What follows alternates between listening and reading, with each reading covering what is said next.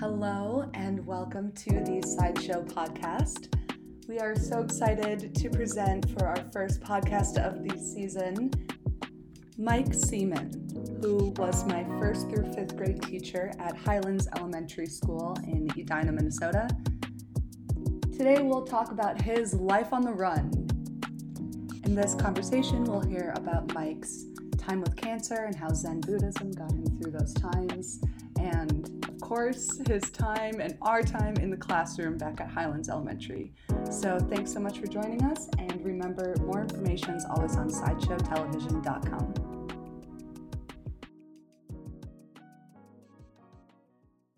Correctly, we met. Are you 3 years younger than Kristen? Yes. So you came to Highlands when you were in 1st grade and she was in 4th grade. Mm-hmm. That was my first experience with you, and to have your older sister, and of course she and Olivia were great friends.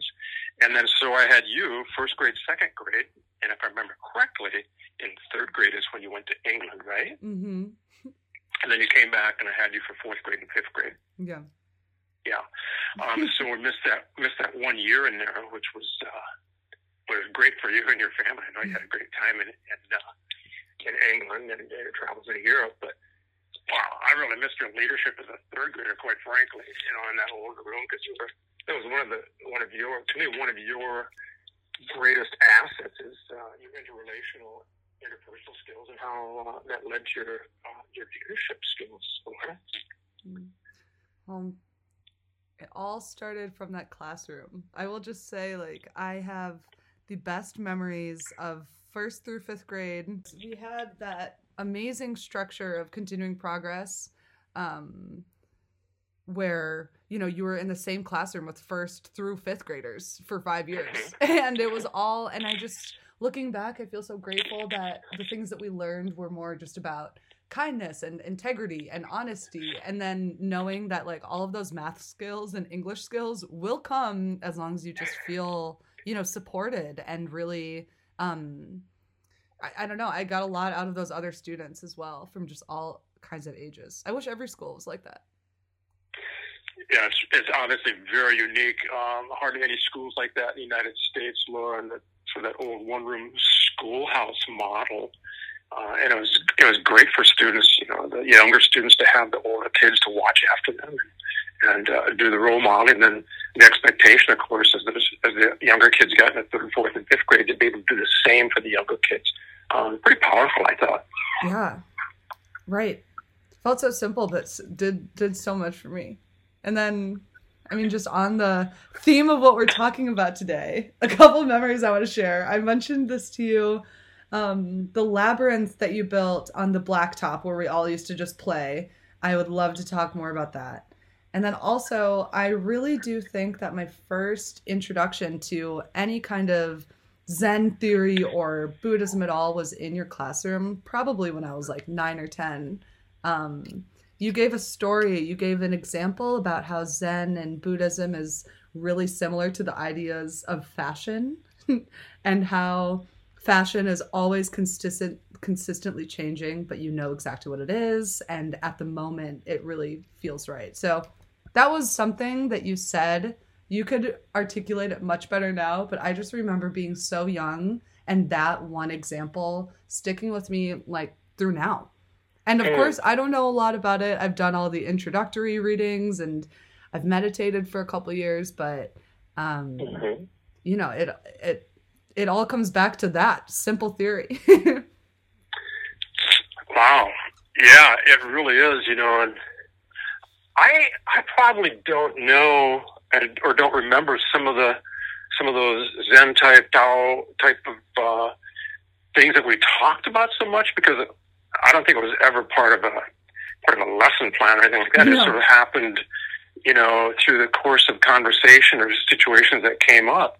But when I think about the life skills and the lifelong guidelines that we had in the classroom that sort of came as part of our thematic study, so much of that is Zen-like as far as I'm concerned, and as we added to our life skills, we added some of life skills such as honesty, generosity, which really fit in quite well with, I think it was 5 basic precepts of Zen Buddhism, and they fit into that, I think, quite nicely. And I just started thinking about the world.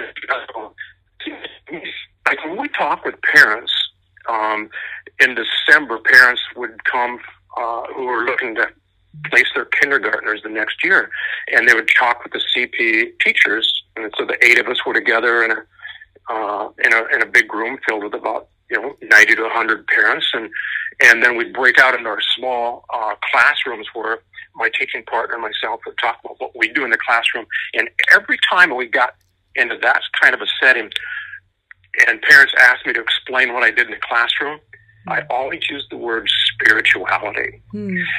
It's interesting because, in a public school,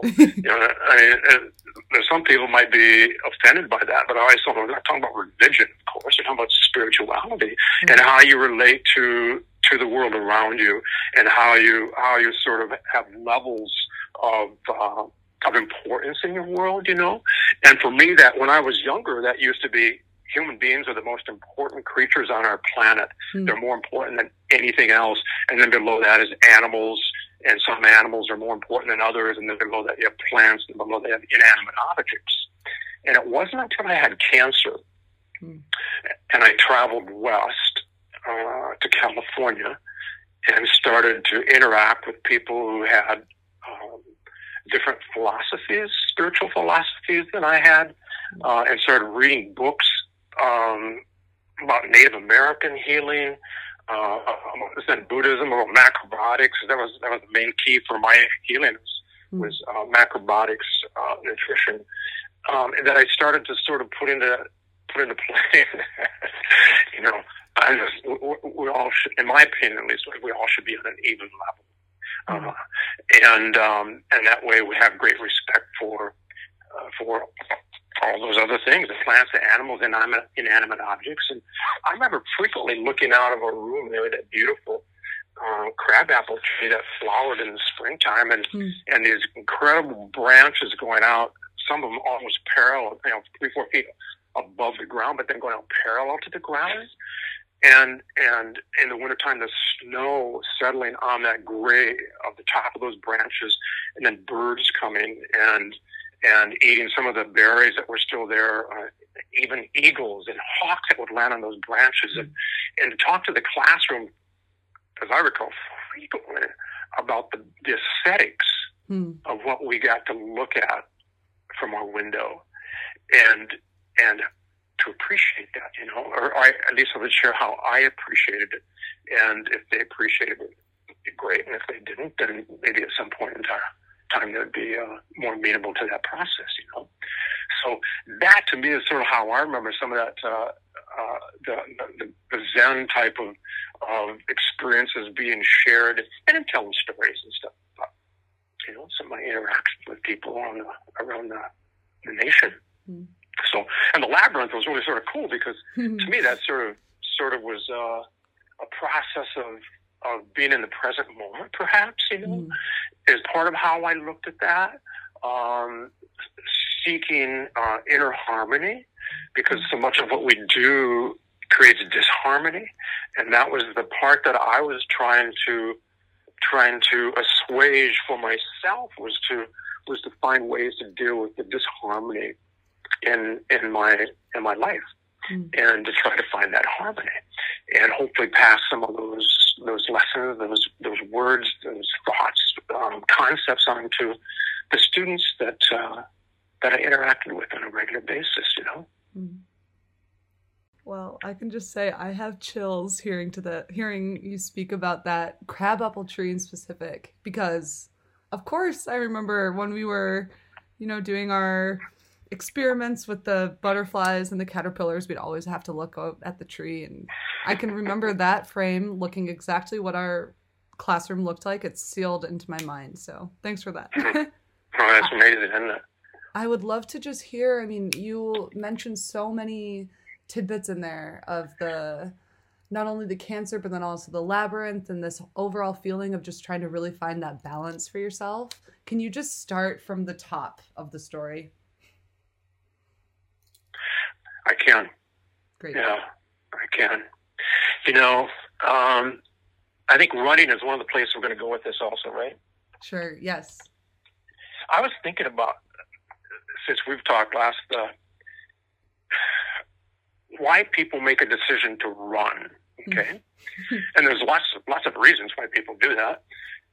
Over the years, I've talked with a lot of running groups, shared my story of cancer, and earlier on, before that, I was working on a doctorate in exercise physiology at the University of Minnesota. So the American Lung Association Running Club had me come in and talk with their new trainees that were running their first marathon in 12 to 13 weeks and share exercise physiology type stuff. And eventually, as I had more life experiences, that turned into a exercise physiology, philosophy, and psychology type of an experience, because I eventually earned my master's degree in counseling psychology also. Some of you haven't started running until maybe 6-8 weeks ago. And there's all kinds of reasons. Of course, some people just gotten divorced, or some people had a death in the family, or some people were overweight to sculpt their body, all kinds of stuff. And I was thinking about this.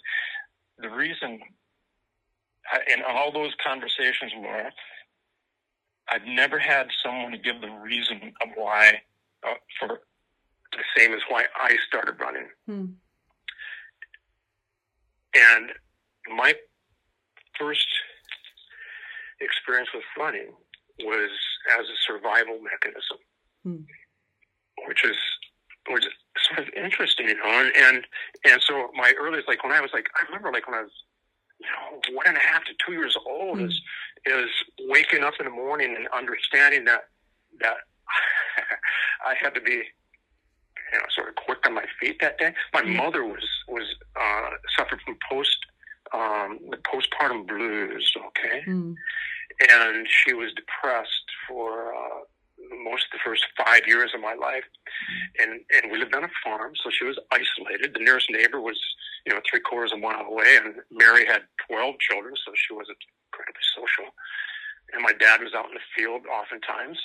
So my mom, when she'd get angry, she'd get depressed, she'd get angry because she was so isolated, and that anger sometimes would turn to rage. And then that rage was primarily directed at me. I had an older sister. She was 18 months older than I was, but Jill, my mom, tended to get on pretty well. So I knew that if I wanted to survive, if I wanted to avoid the physical abuse from her, I had to run away from her. Wow. I had to escape from her. And in many ways, I tend to believe that is part of the reason why I became sort of a good runner, Yeah. As I had that early motivation to understand that I had to get to this spot before she did, or else she was going to capture me, and it was going to be a serious consequence. So that running piece was sort of crucial for me. And when I think about the influences in my life, my mom and dad were two of the most important influences in my life. My dad was amazing. I never understood why my parents got married, quite frankly, Laura, because my mom was, as I described, just in the early stage of her life, she was mean. She was physically abusive. Yeah.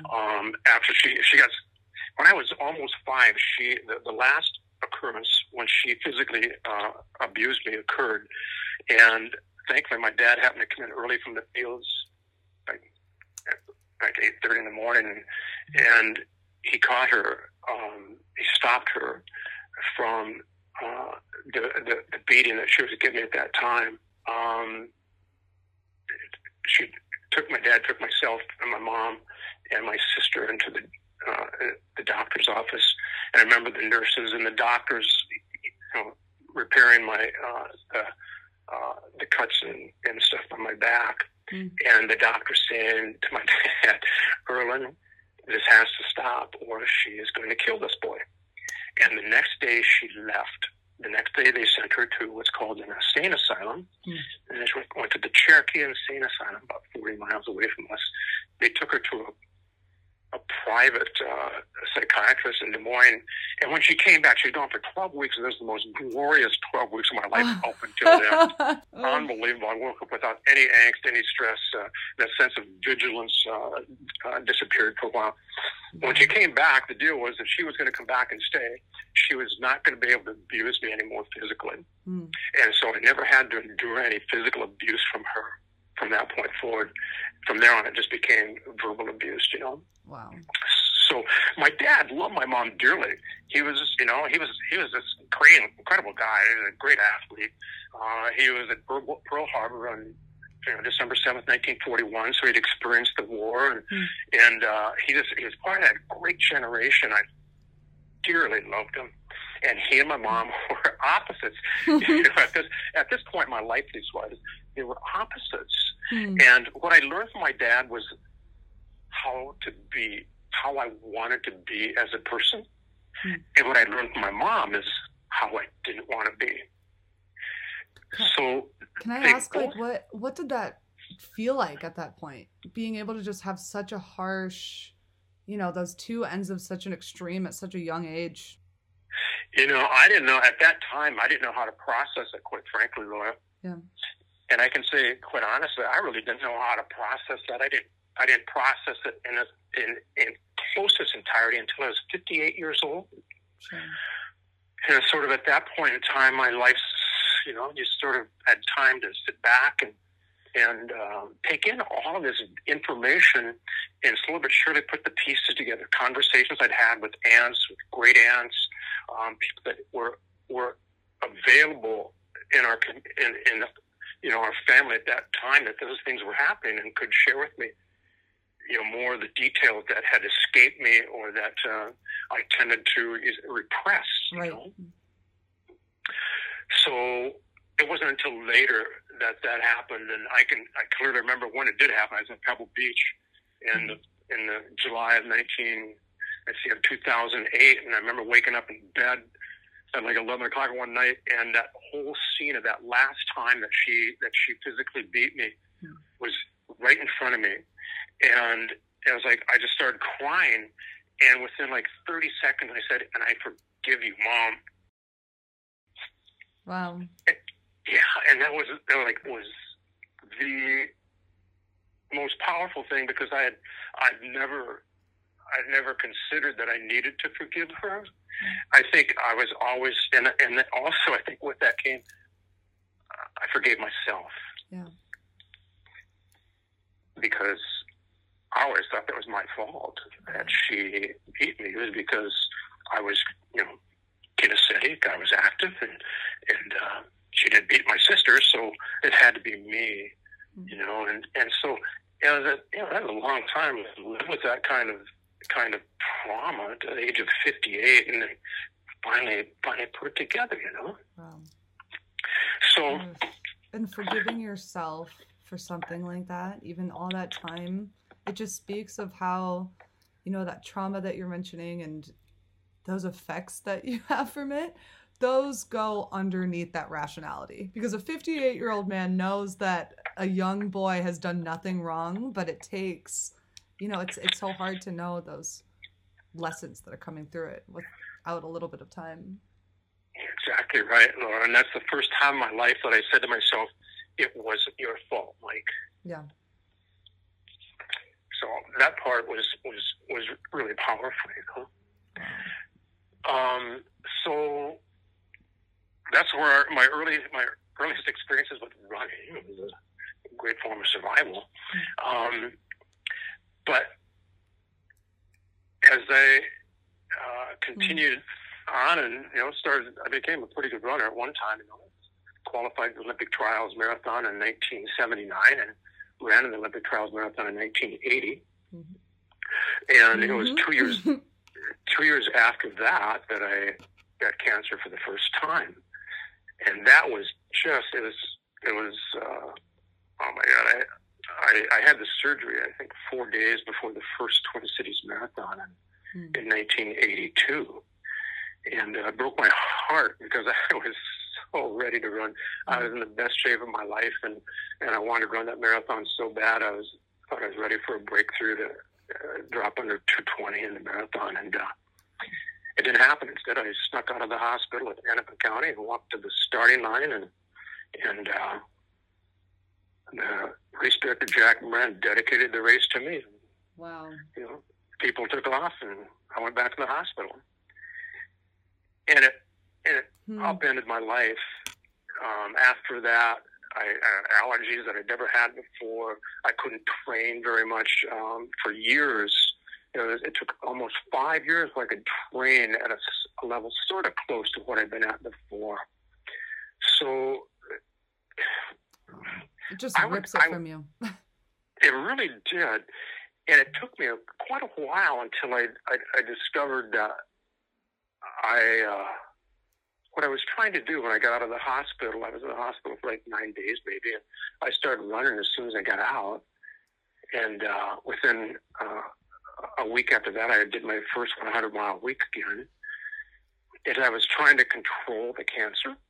I wanted to be in control of it, which is pretty typical, I think, for a lot of cancer patients, you know. And so I just kept doing that and kept pushing and pushing. And eventually what happened is I came to discover that, and this took a long time. This is back, ended up in 1990 after I had cancer again, and I went to California to really sort of identify cancer as being a part of me. You know, it's not like the virus. I mean, this virus comes from other people, and it can infect us. The cancer is within us. And I sort of tend to believe that we're born predisposed to certain diseases, maybe. And I think my predisposition in some ways is to melanoma. So what I came to decide is, I mean, if this is part of you, why would you hate something that is truly a part of you, a part of me? And it gave me a different perspective on it. And I didn't see it as an enemy. I just saw it as an entity that we would find a way to live together or die together, you know. Wow. It's going to be one way or the other, right? Well, I'm just thinking, just a couple years or maybe days even before this cancer had taken, you know, what you've worked so hard of, and you had that moment of just seeing exactly what it could rip from your life from you, and then go forward just a couple of years and you have to see that it's actually part of you. How did that? I don't know if I would be able to reconcile that. Well, the process took a long time, because it was 1982 is when I had the first cancer, and then late 1989 is when the cancer recurred. And at that point, it became the first time I had an excision on my right shoulder, about a 30 square inch skin graft. That was a level 4 melanoma on the Clark scale, and in late 1989 it was level 5, which means it becomes systemic, and that was the point where I was basically, doctors said, you know, melanoma patients that are level 5 don't have very long to live. You know, you're lucky 3 to 6 months perhaps. And at that point, I started looking at other alternatives, and that's when I really started to study and use macrobiotics. And January 1st of 1990, I left Minnesota, drove out to San Diego, lived with my aunt in San Diego, went to the Gerson Treatment Center in Chula Vista, Tijuana, across the borders where they do a lot of the treatments. Spent a few weeks with her, then went up to LA. My uncle and aunt lived in Hollywood, as we talked about earlier. Went to the wellness community and picked up some things from the wellness community, particularly like visualization type of things, you know. And then I moved to Monterey, and I lived in Pebble Beach, and there's sort of an extensive story that goes with that. But in essence, what happened is I started the macrobiotic diet. My aunt and uncle in LA helped me with buying the items that I needed to consume, and helping prepare them for me. And they became an integral part in my healing, quite frankly, the Truman Virgin. Yeah, I'm going to ask you to talk more about that too. And so the macrobiotic piece was, I mean, there's the nutritional aspect of it, but then there's that other part that I already sort of alluded to with regards to how we value other pieces, animate and inanimate objects, creatures in our our world, you know, and that was enlightening.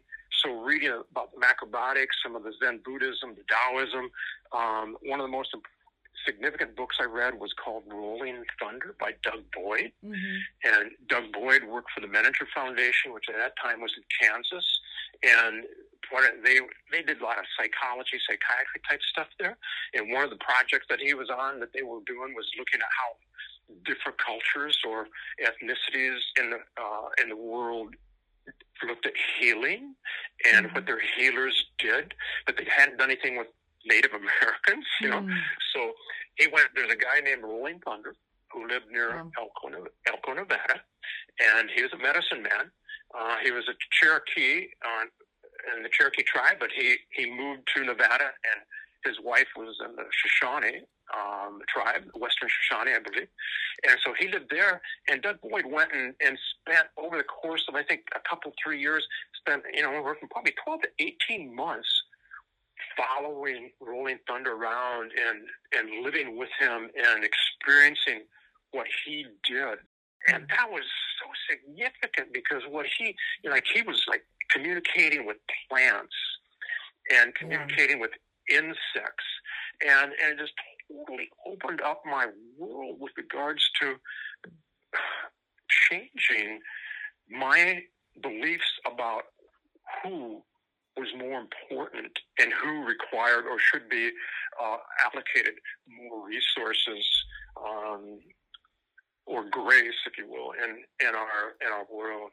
And it was deeply significant and impactful for me, Laura. The macro diet, I think I understand just from kind of my like plant studies, and there's so much spirituality. I think that my science studies in school made me more spiritual than any kind of religion I had growing up. Isn't that interesting? Right? I know. It was just hearing about those, how the root of one plant, however far it goes down in the cation exchange that those roots have, it all follows like the same pattern that we see in the universe, and then also further down in the soil and the atmosphere. I don't know, it's all, and I'm curious about what that did for your body, what it may have, how that may have been related. I don't know if there was that kind of spiritual aspect. Sure. The macrobiotic diet certainly is, it's sort of like a vegan diet in many ways. No meat in it, etc. But part of that is the spirituality part of it was a piece that moved me.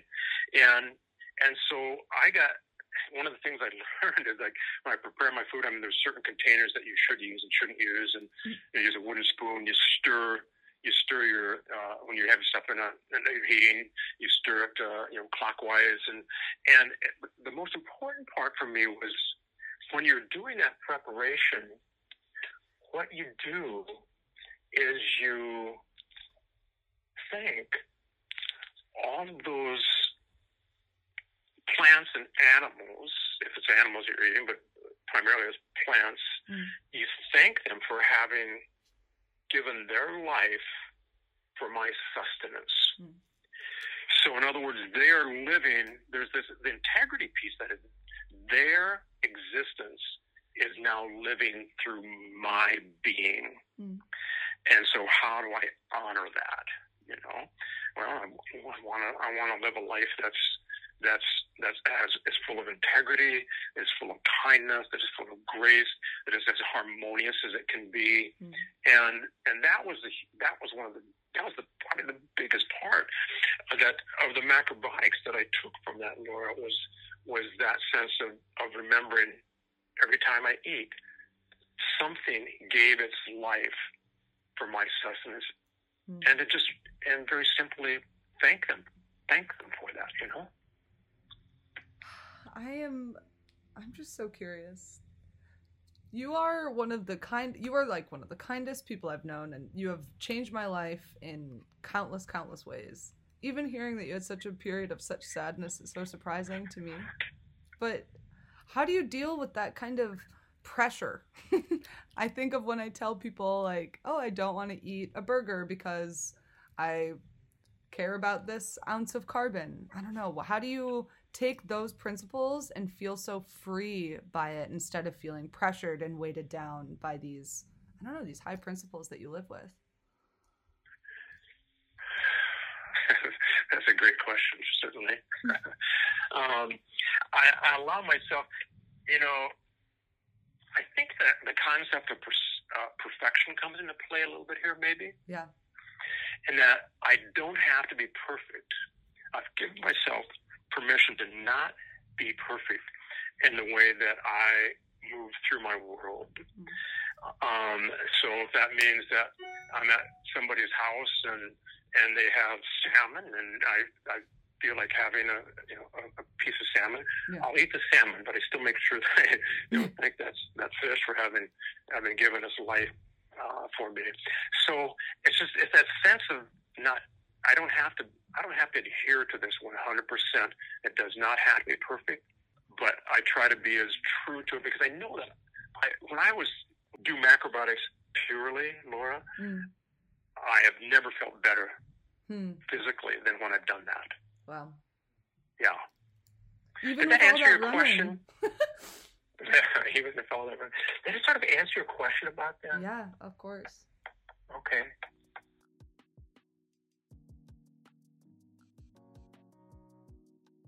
Wow, like in this last half a year, from what it sounds, you've been able to like experience all these different kinds of thought patterns and experiences, and you're feeling alive and excited about it. But then you still have this deadline coming up, so to speak, which we know thankfully you passed.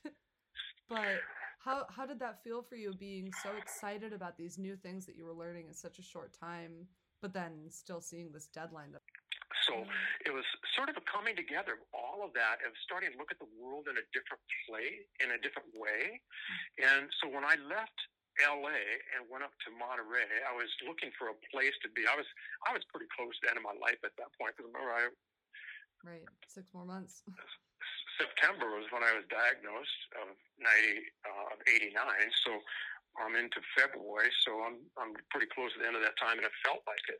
And I was really sort of thinking of a passive form of, not passive, one passive suicide. I mean, I was looking for a way to end my life. Yeah. Because my mood swings were pretty broad. Some days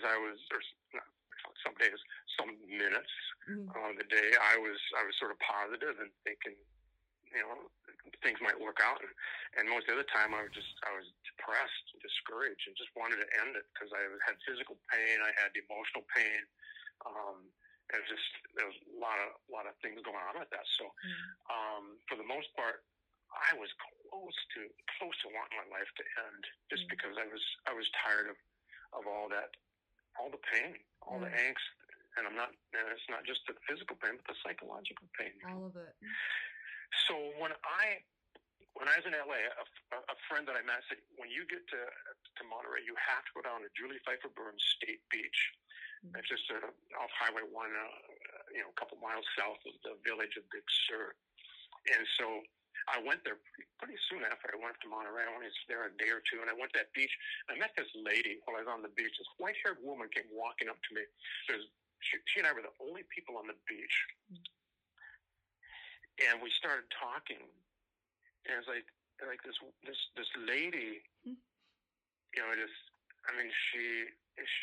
was like we're almost melded, almost one, and we talked about, I was getting divorced, I had cancer, I was close to dying, and she sort of helped bring some things together for me with regard to saying, here's what's going on in your life right now, Mike. She said, you have the power to heal yourself, I believe, but you have to decide if you want to do that. She said, you have this agricultural background. You're used to having your hands, your feet in the dirt, watching plants grow, helping nurture animals, etc. And now you live in the concrete jungle, and you've gotten away from all of that. Secondly, you used to the career path that you've chosen recently is misdirected. You aren't interacting with people in a meaningful, significant way. That really tends to fill you up. That gives you energy that helps you to feel like you're a contributing member of society. And so you need to reconnect with the earth. You need to eliminate the negatives in your life, and you need to find something that you can do that will be significant for you, that make you feel like you're making a contribution. So that was a part of that conversation. And that later that day, I left there and I go into Monterey, and I'm seeing this. There's this Surrey, a 4-wheeled Surrey in the back. It has advertising for adventure fitness. And they have kayaks and everything. So I went to that store, and I was talking with the manager, Dana, and she was telling me about, what the kayaking was. And she said, "Why don't you come back tomorrow and go out?" And I came back the next day, and she quit her job. So the manager, just a small little, Frank Knight is the guy that owns Adventure by the Sea. Yeah. And so I was talking with Frank about it, and it ended up the next day he hired me to be his manager of that little store location. So you walk across the street, and there's where the boats were, and I found myself the next day. I was standing barefooted, with a pair of shorts, t-shirt on, in the water, in the sand, teaching people about the ocean, how to kayak, and eventually teaching them about all the natural history of Monterey, because I started taking classes at the Monterey Bay Aquarium. I became a docent at the aquarium. I became sort of a part of the community, And so that was my significance of handing stuff, giving something back to the community, environmentalism, talking about conservation, that type of stuff, and teaching them about kayaking. These things that had been missed in my life now became present in my life. And I think coupling that with the macrobiotic diet that I was rigorously staying with, taking the negatives out of my life, I started to run a little bit more. And I just it was an attitudinal adjustment that I think is that I want to live if I can. I want to make this happen, And slowly but surely it did. Oh my God. Who was that person on the beach? Just an oracle? Your guess is probably as good as mine. I went back whenever I had a day off. I was there for almost 2 more years. I would go back to that beach looking for her. I never saw her again. Wow. Yeah. Wow. So after the kayaking in Monterey, is that when you returned to Minnesota to teach? Yeah, I finished up kayaking in late summer of '91, and I moved back. And I actually came back not to teach, but to take classes at the Alfred Adler Institute.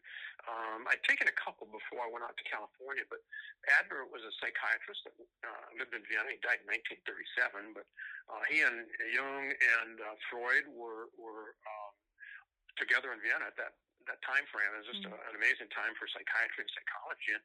And so I came back to go to the Adler Institute because I wanted to be a psychotherapist. Yeah. So I came back. I was taking classes in the evenings and weekends, and I was working as a painter primarily for this guy full time during the day. And then I started doing a little bit of substitute teaching in the wintertime, and I subbed in Edina. I was at Highlands one day and substituting for Joanne Farley. And of course, Andy Davies was in the classroom as a paraprofessional, and so I got through that day, and I talked with Andy a little bit about it, and then Joanne came back, and she chatted with Andy about me, and a few days later, I was there for somebody else, and Joanne cornered me, and she asked me what was going on in my world, and we talked more and had lunch a couple times, dinner a couple times, and eventually that next year, then I applied for the full-time position at Highlands, quite frankly, thinking I was only going to be for 1 or 2 years until I finished my degree, because I was going to finish my degree in the fall of 1994. Okay. And I did. So I continued after I got my degree in October of '94. I was teaching full-time at Highlands. I'd leave at like 4:30, 5 o'clock in the afternoon. I'd go out to a clinic I was employed at in Eden Prairie, and I would do therapy for 3-4 hours a day, okay, for the rest of the day. Wow. So at the end of that, about 8-9 months, the end of that next summer, I had to decide. I had to do one or the other. And by that time, the CP program had become so ingrained and so important to me that I really felt that I could impact people more completely by being in CP than I could by being a therapist. Wow. So I gave up the therapy. Wow. Yeah. Looking back, what do you think of that decision? Just a decision or the right one? Perfect decision. Yeah. Oh, yeah. Because I would have known people like you. They have all the amazing students and parents that I've interacted with since I've been at Highlands and been part of big projects and stuff, I mean, we pack food, in December every year, and some of the service learning projects that we did, Soap for Hope that reached out to people in Haiti that, of all things, needed soap, those types of things were so significant that I would have never had an opportunity to do if I'd gone into the therapy. Yeah. Highlands was a really special place. Oh, yeah, it's absolutely remarkable. So I guess, was elementary school a bit of you just fell into it, or was that something that you started to really fall in love with? It's just, I don't know, that age of kids. I'm probably more comfortable with children than I am with adults, to be quite frank. Okay? Yeah, yep. I feel the same. Good. Sometimes first and second graders can get on my nerves a little bit, because they're a little twitchy. Like a can of worms, Joanne used to call them.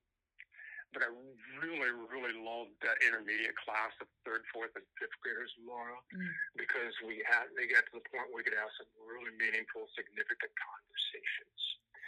And I love that part of being able to share some of what I had experienced, some of the philosophies that I was acquainted with, and not to the point of trying to sell anybody, this is what you have to do, but to the point of, this is another way to look at the world, take what works for you. If it doesn't work for you, throw it away. So that part I really, really loved. And we had an incredible staff at Highlands back at that point in time, with Peter Hodney being the principal. And we're doing some amazing stuff with conflict resolution, cooperative learning, restitution of self-discipline, thematic instruction. There's all these things that we were doing that was cutting edge that other schools in the district started to do after we had implemented and piloted. It was so special. I just look back, and my memories from those classrooms are so vivid and so strong, and I find I'm really in the minority, unfortunately, when I talk with other people. I think it was just in that kind of classroom, I never felt underestimated, and I always felt like I was being spoken to like an adult. Yeah. Which probably, I don't know what the consequences of that are, but I remember it. I know that feeling of feeling like, even if it were a silly story and we were talking about like women's fashion shoes and trying to relate it to something that might be a little bit bigger, those hit me. Like, those lessons are still there. One of my goals was to never talk down to children. I believe that was a huge mistake, that children are much more capable of understanding intellectual, emotional issues that we might, as an adult, give them credit for. I didn't change my vocabulary at all. And if people didn't understand a word that I used, I expected or anticipated they would ask, what's that word? Plethora, plethora. Mm-hmm. What does that mean anyway? You know, and I love that kids were willing to do that and add that to their own vocabulary and incorporate that in their writing. You know, I mean, that's how we grow. That's sort of a beautiful way of organically improving our brain power. That's so funny. I think the reputation in CP was that Mike's class, your class, was always the strictest. And it was probably just because we had to ask the most questions. I mean, do you think, I don't know, that emotional understanding that kids have and that just like blatant curiosity, do you think part of that is just, I don't know, no shame in asking questions? I hope so. Yeah. You know, it was certainly the climate I wanted to create was a sense of there's no such thing as a stupid question unless, of course, the answer been given 5 seconds before. And then you might want to think that, maybe not listen as well as you should. But that's part of the learning also. But to put it out there for kids I had high expectations for kids. And if they didn't want to, the high expectations were going to be met by hard work. There's no doubt about it. And so if some family thought that their child was working too hard, had too much classwork to do, that they'd come and talk to us. Okay, I don't care. Just write down on a piece of paper that you don't want your child to do this math or this spelling or this writing. Just I want it documented that it's your decision, not mine. I'm totally fine with that. You write it down, and then at the principal asks me what's going on. How come this child, is having trouble? Or you come back in a year and say, why is my child unable to do math? Say, well, remember when you wanted your child to not do this math stuff? This might be the reason why. So put it back on the parents as much as possible and the child. Because the child's there listening to that conversation too. So, I'm not here. I'm not teaching this stuff because I don't know it. Yeah. I'm teach it because I think it's important that you learn this because you're going to use it at some point in time in your life. And that's why it's out there. So I don't know about, I get that sense sometimes that kids in other classes thought I was really strict and everything. And I know I was serious. I mean, maybe that's part of it. I mean, I had a good sense of humor, I think, at times. Oh, right? No. I never thought of it as strict. Did you? No. That's good. I'm glad to hear that. No, not at all.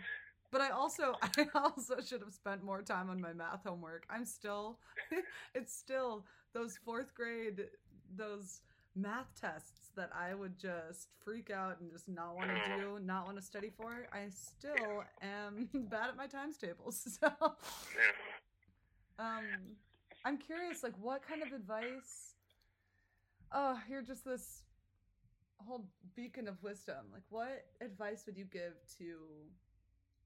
I think I would be curious to hear what you tell to parents or to maybe kids. And then also, say you were back in that part of your life in the beach and you were to find all of that advice, put it into one parcel. How would you express that? Or do you think that's impossible?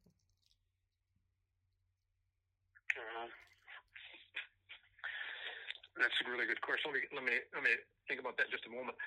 An answer to parents or students would be never do for a child what they can do for themselves. Okay, so that's an answer that has to that. Yeah. Taking the experience from the beach, I think comes down to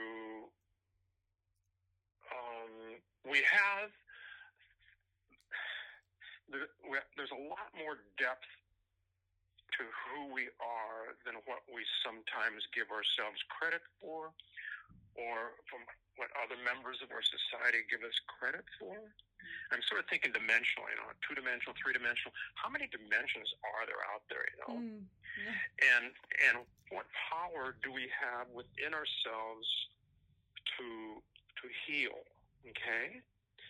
I think that's a crucial piece. One of the things that really irritated and annoyed me about the medical profession when I had cancer, I started in 1982 and then get to another diagnosis in 1989, was the use of the word terminal. Like you have terminal cancer. And it's like, I hated that term, and I started changing that to life threatening, and I was so disappointed and discouraged that the medical profession at that time, at least because that was in the 1980s, they used the word terminal, I think, because they didn't want to disappoint somebody. They didn't want to disappoint a patient. So what they did is they took away your hope. Yeah.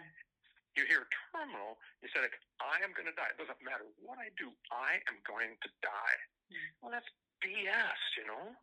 Yeah. And that's the part that was just so, that sort of jumped out at me, is taking that sense of hope away from people when they needed it the most. Yeah. Now, the good thing is that that's changed. It's changing. When I was in Monterey in the early 90s, I did races in the community, and at those races, I would interact with a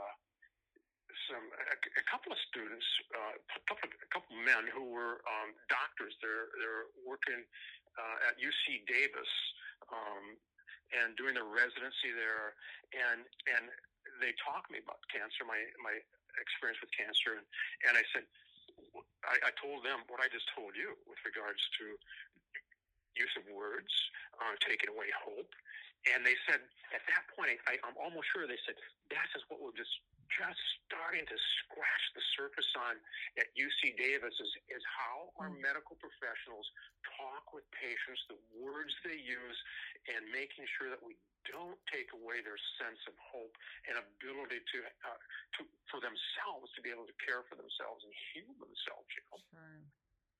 So it was really cool to hear that, and you know, to see that eventually that belief started to spread across the United States into other medical practices also. Yeah. So what? Oh my God, that hope. I'm getting chills because I can't imagine what it was like for your position, but I know in my own life when I have just been so overwhelmed with depression or even just those like suicidal ideations, all of those, the last thing that I can think about is hope.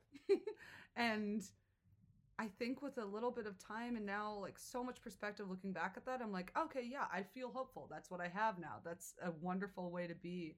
But that A to B feels, I don't like, what was your first step on that from utter despair to actually starting to see some hope in a terminal cancer?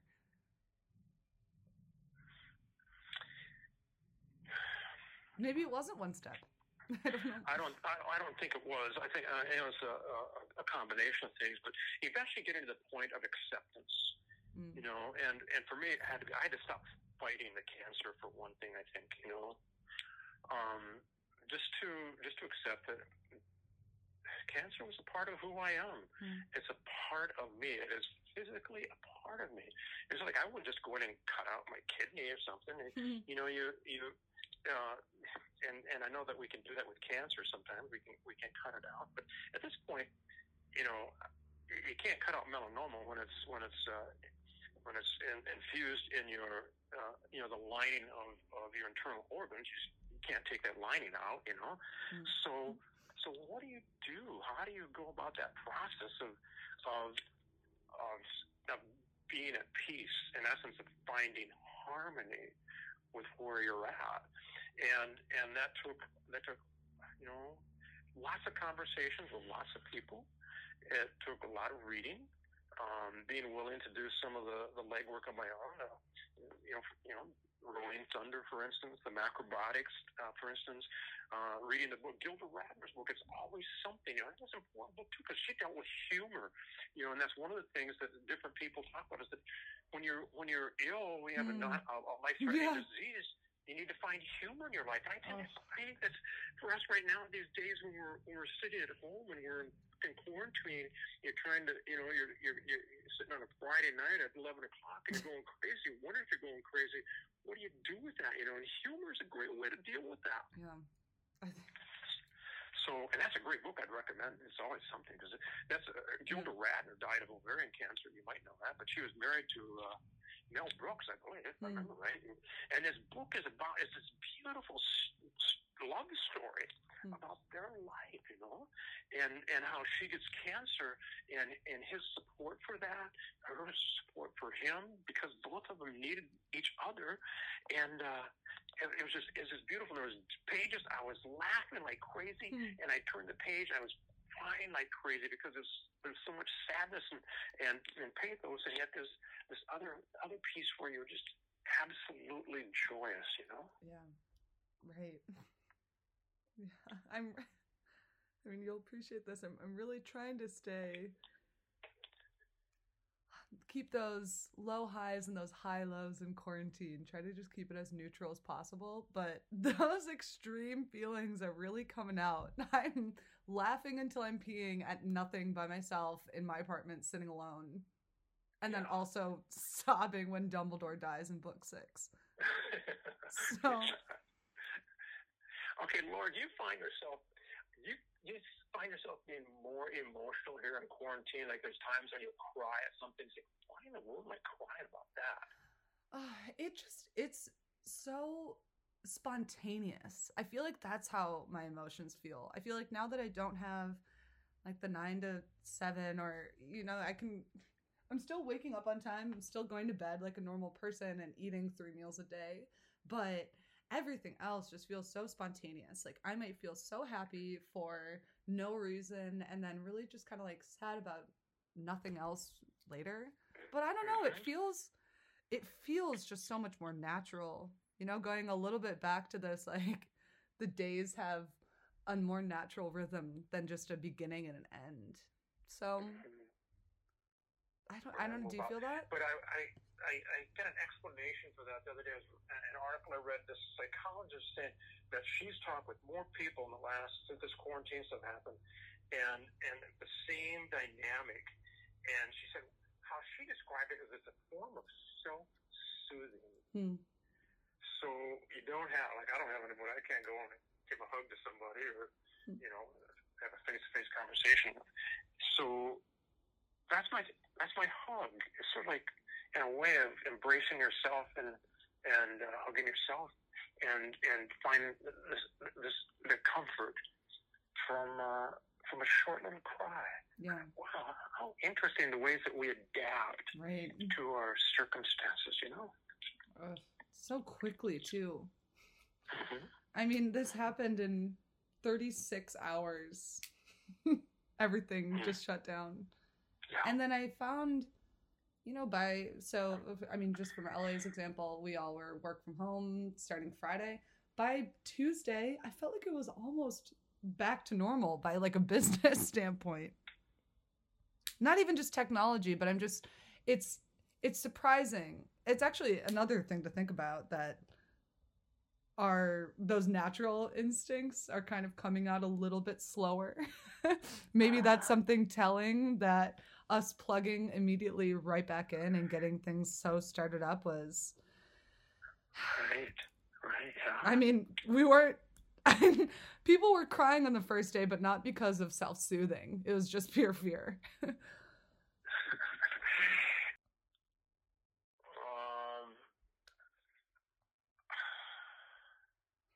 You know, during the daytime, you know, when I get up around 5:30 in the morning, and I work until, you know, 4 o'clock in the afternoon, and then I go for my run, and then I eat, and then normally I would go and I would interact with other human beings, you know. So it's when I'm alone, and when I haven't, at the end of the day, I haven't been out socializing because I'm not supposed to do that, and I start to this tape starts playing in my head that isn't exactly the most positive tape, you know. Mm-hmm. And that's the part. That's the time when I start to spin out of what feels like out of control, and I have to find a way to. I have to change that. I have to consciously say, change the tape, Mike. Mm-hmm. Yep. What are you gonna put in there right now? Okay, because if I don't, it just keeps spinning, and sometimes, you know, unfortunately for me, this stuff happens. I get, you know, 10:30, 11 o'clock at night, and all my friends here that I would call were, I wouldn't call like Deb Paterick at 11 o'clock at night because you got, her daughters and her husband and bog them and everything. So I'm limited in that respect with regard to being able to process it with somebody, but that does help me to be able to do that too. I hope you have somebody like that. Yeah, no, of course. And there's something what is it, 9 seconds, 6 seconds that you have to take those negative thoughts that are just like rolling in your head and start to just physically rewire them. Mm-hmm. Mm-hmm. I don't know. Yeah, I'm doing that too. Good.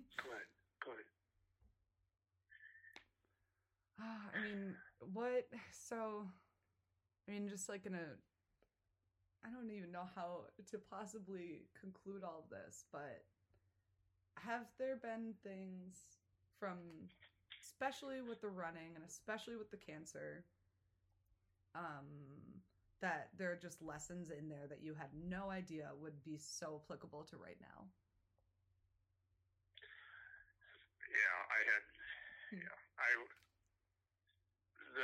The cancer and in particular have just been so significant for me.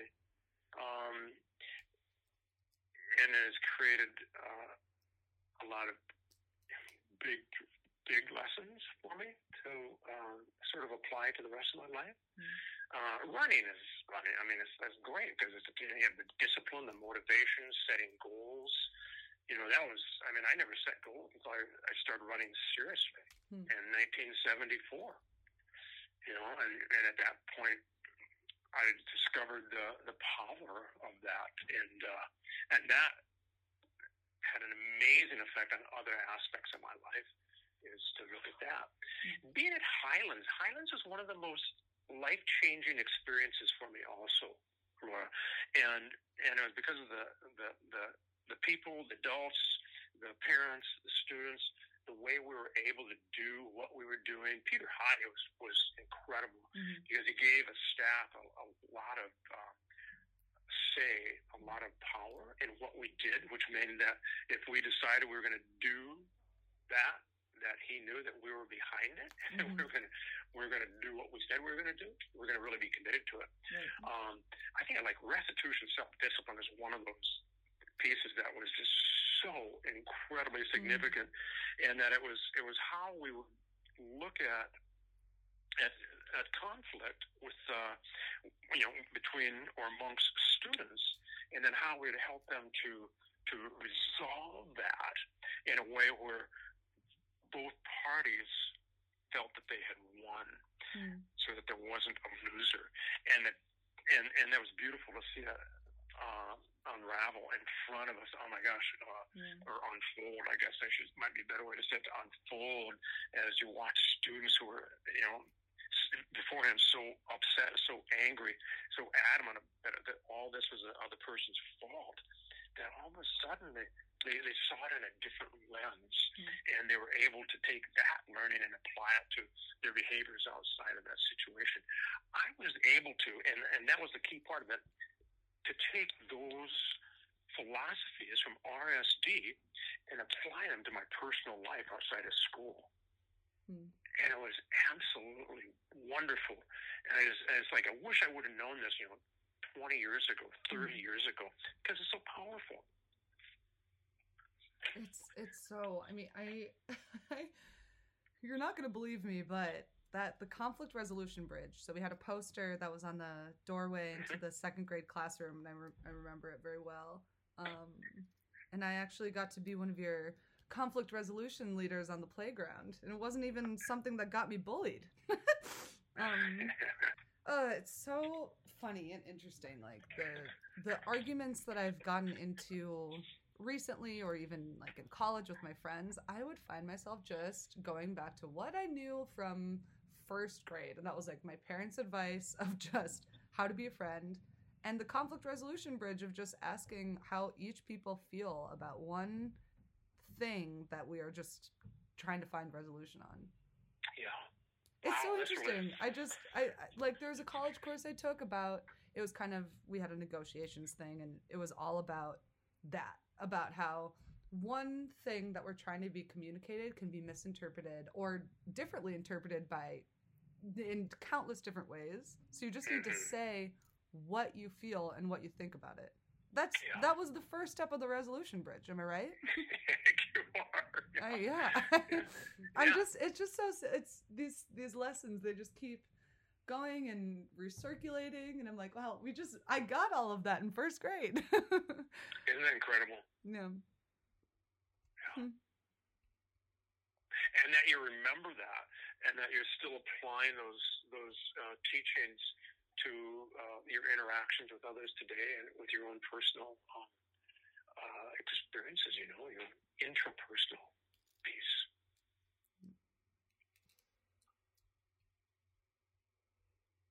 What else are you thinking about, Laura? No, there's just so much to be grateful for. I'm so happy to be speaking with you, and it's been so long.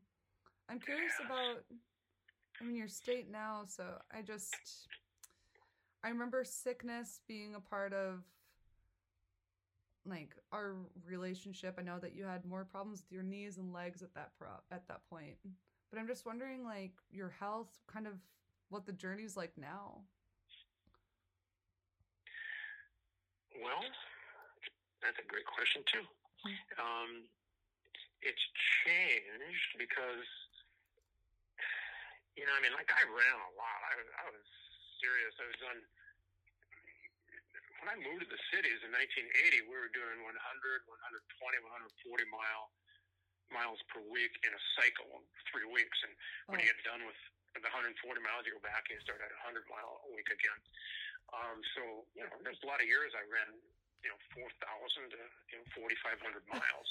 That's crazy. It's a lot of running. Yeah.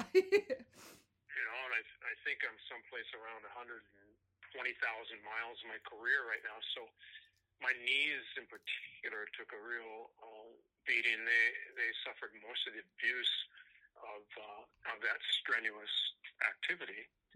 So the bottom line is I can't run like I used to. I can't run as much as I used to. Mostly 2 to 6 miles a day is about the most that I can do. But I do get out. I run every day. That's crazy. At least 1 mile, but usually 2 or 3 miles.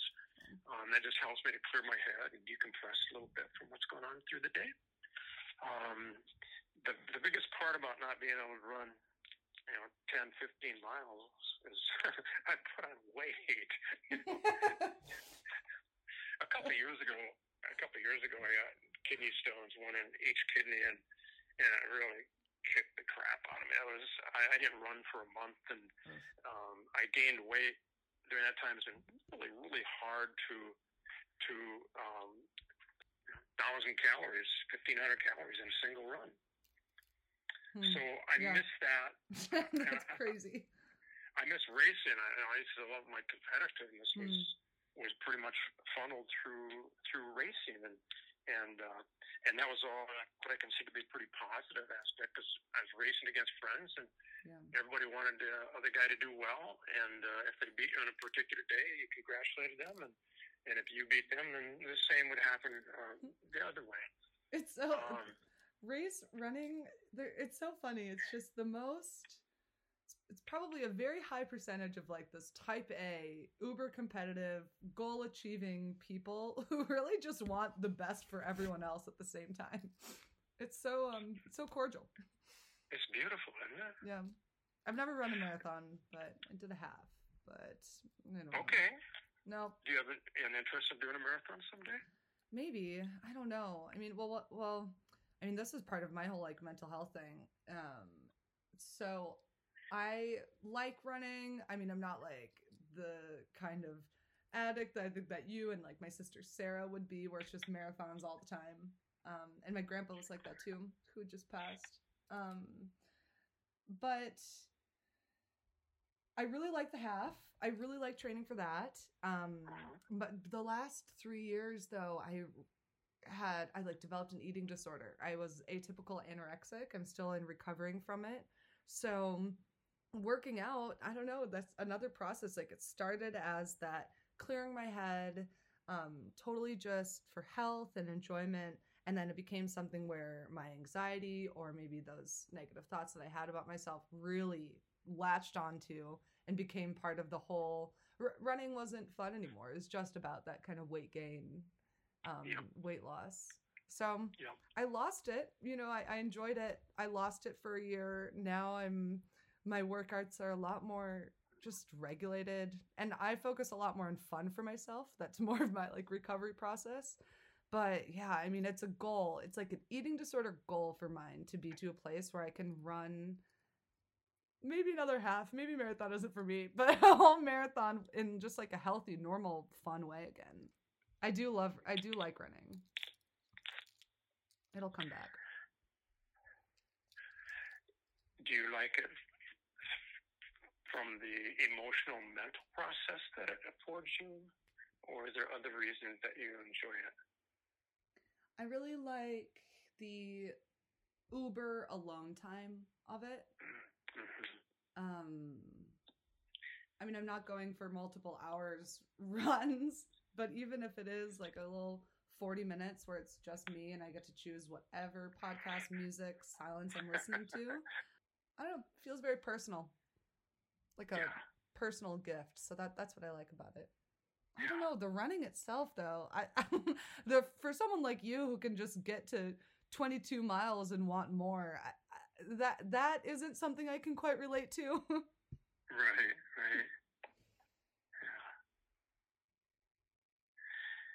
Yeah. Well, there's always my mother in the back of my head pushing, chasing me, Laura. You don't have that, right? No, none of that. No. Mike, I can't begin to thank you enough for all of this. I'm so touched and emotionally overwhelmed, and I really miss you. Nora, thank you very much for saying that, and thank you for inviting me to be part of this podcast, what we're doing today. There's so many things that you just said that I agree with. I texted you the other day, like, you're one of the most remarkable students I ever had. And that comes from you just had this amazing blend of, I call it the PI quotients. P standing for passion quotient, I, intelligence quotient, and the E for emotional quotient. And you were absolutely off the charts in the emotional quotient part. You were so amazing. Your interpersonal awarenesses and those relationships that you had with others as well as with yourself. Intelligence-wise, you were incredibly bright and willing to share that intelligence, that knowledge, which is really cool. So please know that your presence in our classroom continued until the day that I retired. Wow. Well, you're going to have to be careful. I'm recording this, Mike. I'm so flattered. That's just so nice. Well, no, I think I peaked. I think elementary school was my peak, but I'm happy that it was so well spent. And maybe I asked too much out of you then. No, really. No. So anyway, and I miss you. It was so cool when you reconnect, and it's like, oh my gosh, yes, it was so timely. Yeah. Because I was, I needed to listen to you.